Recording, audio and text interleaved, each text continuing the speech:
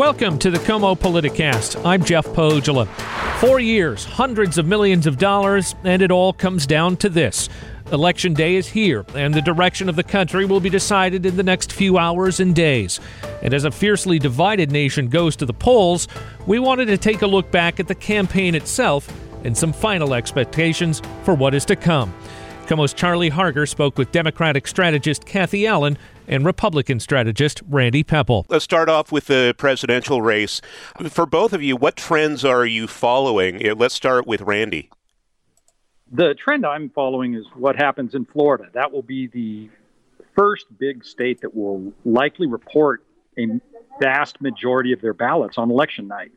The next big state, North Carolina, will not report most of their ballots. They'll be counting their mail-in ballots. Pennsylvania, the same way. So to me, Florida is the key. If Donald Trump wins Florida, then we'll have to wait and see the rest of the results. If he loses Florida, there is not an electoral college path to victory for him. Kathy? I believe there is a path to victory, but it has to do with Pennsylvania. And it also has to do with all of those really, I would say, closing gap Senate races as to whether or not what kind of coattails the presidential has. And so I'm actually a little bit more confident, certainly not as confident as I was going into the 2016 race. However, I'm cautiously not optimistic. I'm just counting the minutes like everybody else. President Trump is doing all of these rallies. What do you think? Are they helping him draw more votes? No, it's helping. I do. Go ahead, Kathy. I think, yeah, it is. If only that it makes me far more worried, only because I always compare. He's doing 5, Biden's doing 1. I'm like, okay, now that's an equation that I don't like. The fact is that there's so much you can misread into every little darn thing when you get down to the last 48 hours that it's madness. Randy? My own view is that the rallies are not helping him get new votes in terms of the people at the rallies, but he's setting the agenda each day. What happens at the rallies is what is covered by the news media. And whether it's a comment about late ballots or mail-in ballots and we need to just count on election night, he's delivering those messages each day. And that's what the rallies allow him to do. And I think he's got 5 today, and that will be the opportunities in 5 different media markets to drive that message home, not so much for the people who are going to the rallies, but for the people who are going to be reading about those rallies and consuming the news media about it. And let's stick with you, Randy. Do you buy the polling that shows big Biden leads in swing states? I believe the polling this time, just like I believed the polling last time. Of the people that they are polling, based on past elections, I think the polls are accurate. But in this COVID election and turnout exploding like it is, it's hard to say that there is a past precedent to look at for how it will turn out this time. So I do believe that Joe Biden is ahead in most of the swing states. I believe he's certainly going to win the vote nationally, but it's only going to take a few thousand votes in a couple of states, just like in 2016 when it was 77,000 votes across Pennsylvania, Michigan, and Wisconsin that delivered the Electoral College victory for him. And that's all Donald Trump is looking to do is win by 1 in Pennsylvania, win by 1 in Florida, and you still get all the electoral votes. I think that I would disagree that those states, particularly the 4 that you mentioned right now, have perhaps the most, I would say, core value reasons why I believe they're going to stay healthily with Biden. Certainly Wisconsin, certainly Minnesota. I have to say that I feel very good, particularly his roots in Pennsylvania, in terms of how growing up in Scranton. Give me a break. The important part I look at is there's reasons to believe that Biden's roots went much deeper in terms of those swing voters than they ever would have with Hillary Clinton. And Kathy, let's stick with you. We have gotten accustomed to it taking days to count ballots here in Washington State.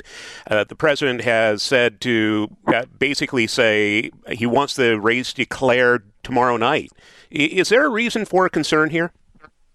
Well, there's a reason only because he's playing to indeed a national audience, so that if he says we won and now all they can do is steal it from us, then he creates media like that. I was heartened to hear this today. Every station, including yours, taking a big, I would say, giant step towards already refuting that, knowing that he has this actual event of his 400 nearest and dearest closest friends at the White House as returns come in. It's sort of a staging backdrop so he could actually make an incredible kind of statement like that.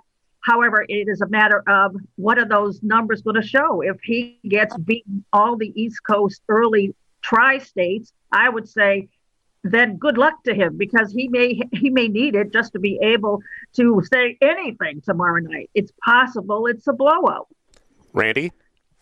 My own view is that it is very dangerous to have a president of the United States calling into question the electoral system of the United States. I mean, first and foremost, full stop. No, you don't do that. We have to have faith in the election and the election process. And as a Republican and went through the 2004 governor's race in Washington state and saw what happened in that race, when people don't believe the results, that's when you have violence in the street. And that's what Trump is unfortunately putting out in the forefront. And he is encouraging his people to not believe the results if they aren't the ones they want. And that is the real concern. But the Democratic Party shares the blame in this, because the Democratic Party has been telling us for 6 months the election's going to be stolen. You've got to get your vote in for early. We're going to change the rules of the election so that states that have never allowed this level of mail-in voting are going to do it. And by making all of those changes in an election year, they have created a situation where it will take longer to count votes. And that will give people like Donald Trump the ability to say, see, they're trying to steal it. And that's absolutely wrong. We know it in Washington state. Votes after election night are not tainted votes. They're not illegal votes necessarily, but instead, that's just the process. And he's trying to call the process into question because he's not winning at it right now. Yes, and also the cost of an accurate election, as we learned early on, is really having it so that it is able to be counted in a reasonable form. You know, most of the mistakes that are made in regards to any kind of election process are because people weren't paying attention. And so from that perspective, the vote by mail has proven to be, to quote our Republican Secretary of State, who has done a great job of making sure that we all understand why it's late. Even the Seattle Times has taken to understanding it. It's like a very important part of this is that let the process do its job. Let's stick with you, Kathy. This is a question I'm uncomfortable asking. You've no doubt seen the Trump people harass a Biden bus on the highway. They block bridges.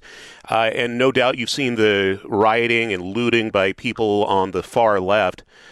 What is your level of concern for the threat of violence in the days following the election? It all depends, I suppose, on the turnout, but I suspect I think we're going to have a lot of celebration and not necessarily the kind that break windows and scream and yell at each other. I tend to think it will be much more of a festive and positive time with everyone's expectations likely to wonder what comes next. Randy? Charlie, I share your concern. I think that there is a real danger of violence because we've already seen violence in the streets all summer long in some of our major cities in the United States. And now you're going to have a situation where there's a good chance that the vote totals tomorrow night are going to favor Donald Trump. His supporters are more likely to be voting at the polls. Those are the votes that are going to be counted on Election Day. And so it is very likely that he'll be ahead on Tuesday night, and then we will see the lead start to slip away as other states start counting their mail-in votes. And the problem is each day that goes by, each hour that goes by where more votes are coming away and his lead is getting smaller, that his people are going to be believing that it's being stolen. And that's what can lead to violence. And frankly, on the left, there are some that are going to embrace it, just like on the far right. There are groups out there that want to embrace the violence. They want chaos. They are anarchists. And that is the danger that we're going to have. And next weekend, if we don't have a very clear decision in the presidential race, that's going to be a weekend that I'm staying indoors. Well, I can also say that which gives me great hope that that's not going to happen is that the number of votes that have indeed come in now give me that sense of a real security blanket. And oh, by the way, in taking a look today at all of the estimates as to how many of those votes that have come in, over a dozen states right now are saying they will have far more counted than they have ever had on an election night. And that has to do with things like the drop boxes. That has to do with all of the things that we've seen up here in Washington State. I think that young vote that came as a part of a lot of early unrest and anger against the Trump administration is what's going to actually get people out there and voting. But the problem with that, Kathy, is that in Pennsylvania, they are not even allowed to look. Yes, Rancy, you've said that many times, but the fact is that that's one state, and that is the state I feel most likely is going to have those long routes of Biden, and they will have just as many people voting on election day as they have indeed been voting early. I don't believe that Pennsylvania can be blamed or characterized as holding the actual decision of who is the next president in the air. I don't believe you can blame Pennsylvania one more time. I appreciate that, Kathy, but I tend to look at where the candidates are spending their time to decide where they think they need the most help.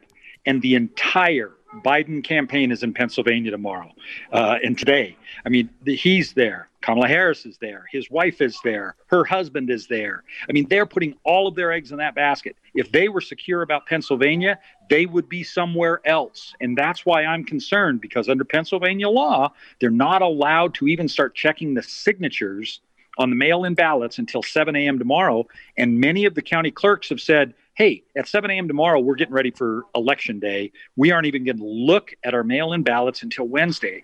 And Pennsylvania is the tipping point state. If Florida goes for Trump, Pennsylvania or North Carolina is going to be the one that will determine whether or not he holds on. And so that's what I'm very concerned about. I'm actually not as concerned about Pennsylvania. I think he's putting a homecoming together that actually will indeed increase the number of people that will vote for him tomorrow. I think that there is something that we all know about the fact that roots go deep. And it's one of those things that you can argue about, but this is homecoming for him. And so I look at it as something that's going to be very good. If he could be anywhere, I would wish him to be in Pennsylvania. Okay, let's move on. For both of you, as far back as you can remember, does the level of stress for this election compare with anything? No, not even my very first race, when I was scared to death, freezing cold in Anchorage, Alaska, and sure that we were going to lose. We had never elected a Democrat for mayor. Not even then was I as stressed as I am now. So I look at this as sort of like so much to watch, so much to be able to kind of like gauge. My candidate's always calling and saying, do you think that there's any chance that this could be blown? Do you think that this could be falling apart? No. It is just one of those things. It's like Randy and I know there's always the difference. Are you praying for your side to win? Are you hoping it won't lose, or are you just praying for it to be over? Yeah, consultants like Kathy and I look at the past to try to determine, read those tea leaves for what's going to happen on Election Day. And unfortunately, there is no comparison. There's nothing in the past for us to compare this to. Not just COVID, the amount of early voting that's going on, the rioting that's been in the streets. These are things that are unprecedented. Now, in 1968, we had an election where it had been long, hot summer. There had been assassinations. I mean, we had gone through a turbulent time. The country was in a very unpopular war. And yet that doesn't even compare to where we're at today. And it's unprecedented in our lifetime. And frankly, you have to go back to 1876, the Rutherford B. Hayes and Samuel Tilden election, to look at an election that might come down to contested electoral votes that will be decided by Congress. That's a worst case scenario, and that's scary as hell. I also think that what we have now is we have always known that this electoral college sort of is that last patriotic glass ceiling, so to speak. What I believe is happening right now is that we have 50 states plus other territories that literally have different frameworks for how they count votes, who can count when, can you still register on election day? With all of the diversity in how you vote, there's hardly a consistency in the base that you're going to actually be able to call for the whole country. So in that, the fact that what's different, particularly from 68, the first year that I voted, is that it's really one of those things that makes a very horrid kind of time for trying to figure out who's on first and where the heck is second, because everything is so different state to state. That's increased in addition to the turnout, the fact that this turnout could actually vest all the way back over 100 years worth of voting here in terms of beating the percentage proportionate to the population that we had in 1906. From that, can't beat it.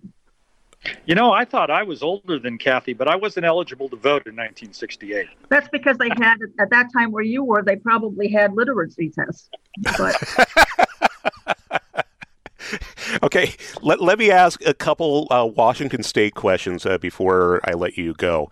And let's start with Randy with this one.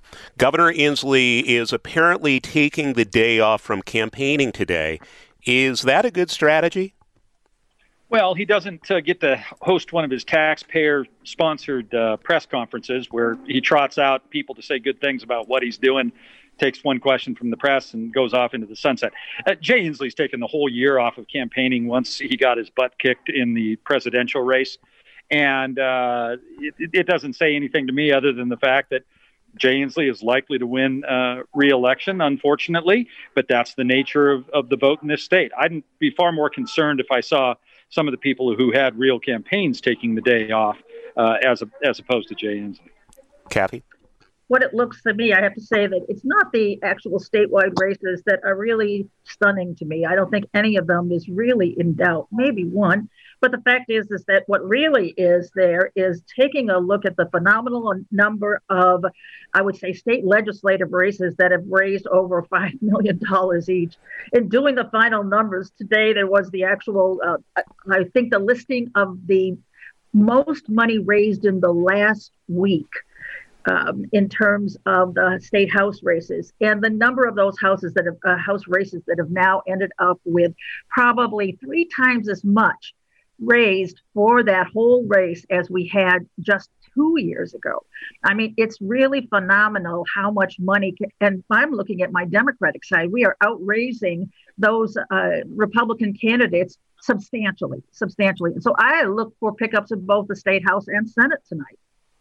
And Charlie, on the taking the day off, Jay Inslee didn't have his fundraiser taking the day off. I've already gotten 2 emails from him begging for more money that they won't use since he's leaving most of it in the bank to help him try to buy favor with those that might get him appointed to a position in Washington, D.C. I got to say also, Randy's got a point. I have 134 requests for money today for the last time. I promise you, this will be the last time, which was, of course, what they did Friday and Saturday and all of these things notwithstanding. It's huge how the internet has been used as that last source of possible pennies to dollars. And it really has been 134, and it's not even news. Well, you know, one of the great things about being a reporter is we can't donate to campaigns. So I haven't gotten any of these requests that you guys have. So you're not missing anything. Maybe that's something. All right, let's talk about the 2 close congressional races. Let's start with Kim Schreier versus Jesse Jensen. How close will this be, Kathy? Not close at all. She's going to win by double digits, and I think it has never been in doubt since we started. In fact, in just taking a look at it, I've yet to see any ads whatsoever in regards to her opponent. And I just got to say, I think that Carolyn Long and Congresswoman Herrera, I think that race is far closer. And I think that one will be decided by less than 5%. Whereas this one, you got double digits, at least 10% between Schreier. It's interesting to hear Kathy ignore the results of the primary in that way when Jamie Herrera Butler won by double digits in the primary rematch against Carolyn Long. Carolyn Long was under 40%, and she's not going to win tomorrow.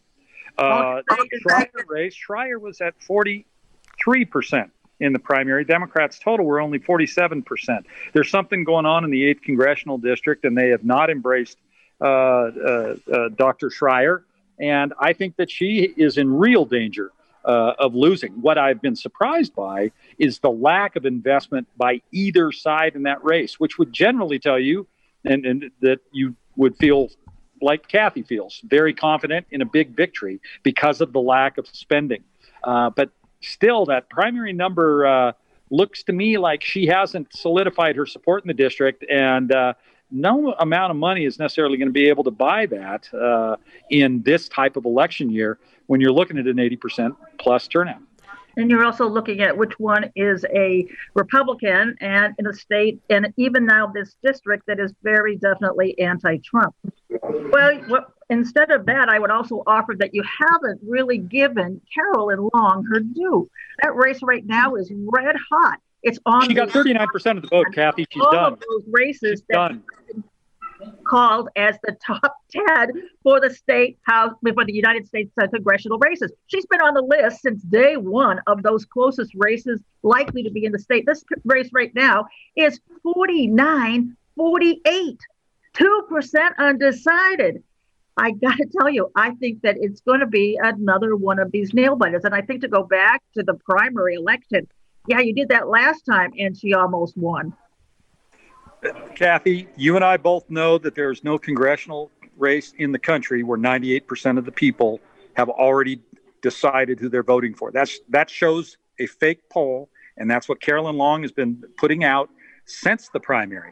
And yes, it was rated as a top 10 race, Kathy, before the primary. But after the primary, it was immediately moved down the priority list because of her performance. She didn't resonate. She has not run a good campaign, and she's going to lose.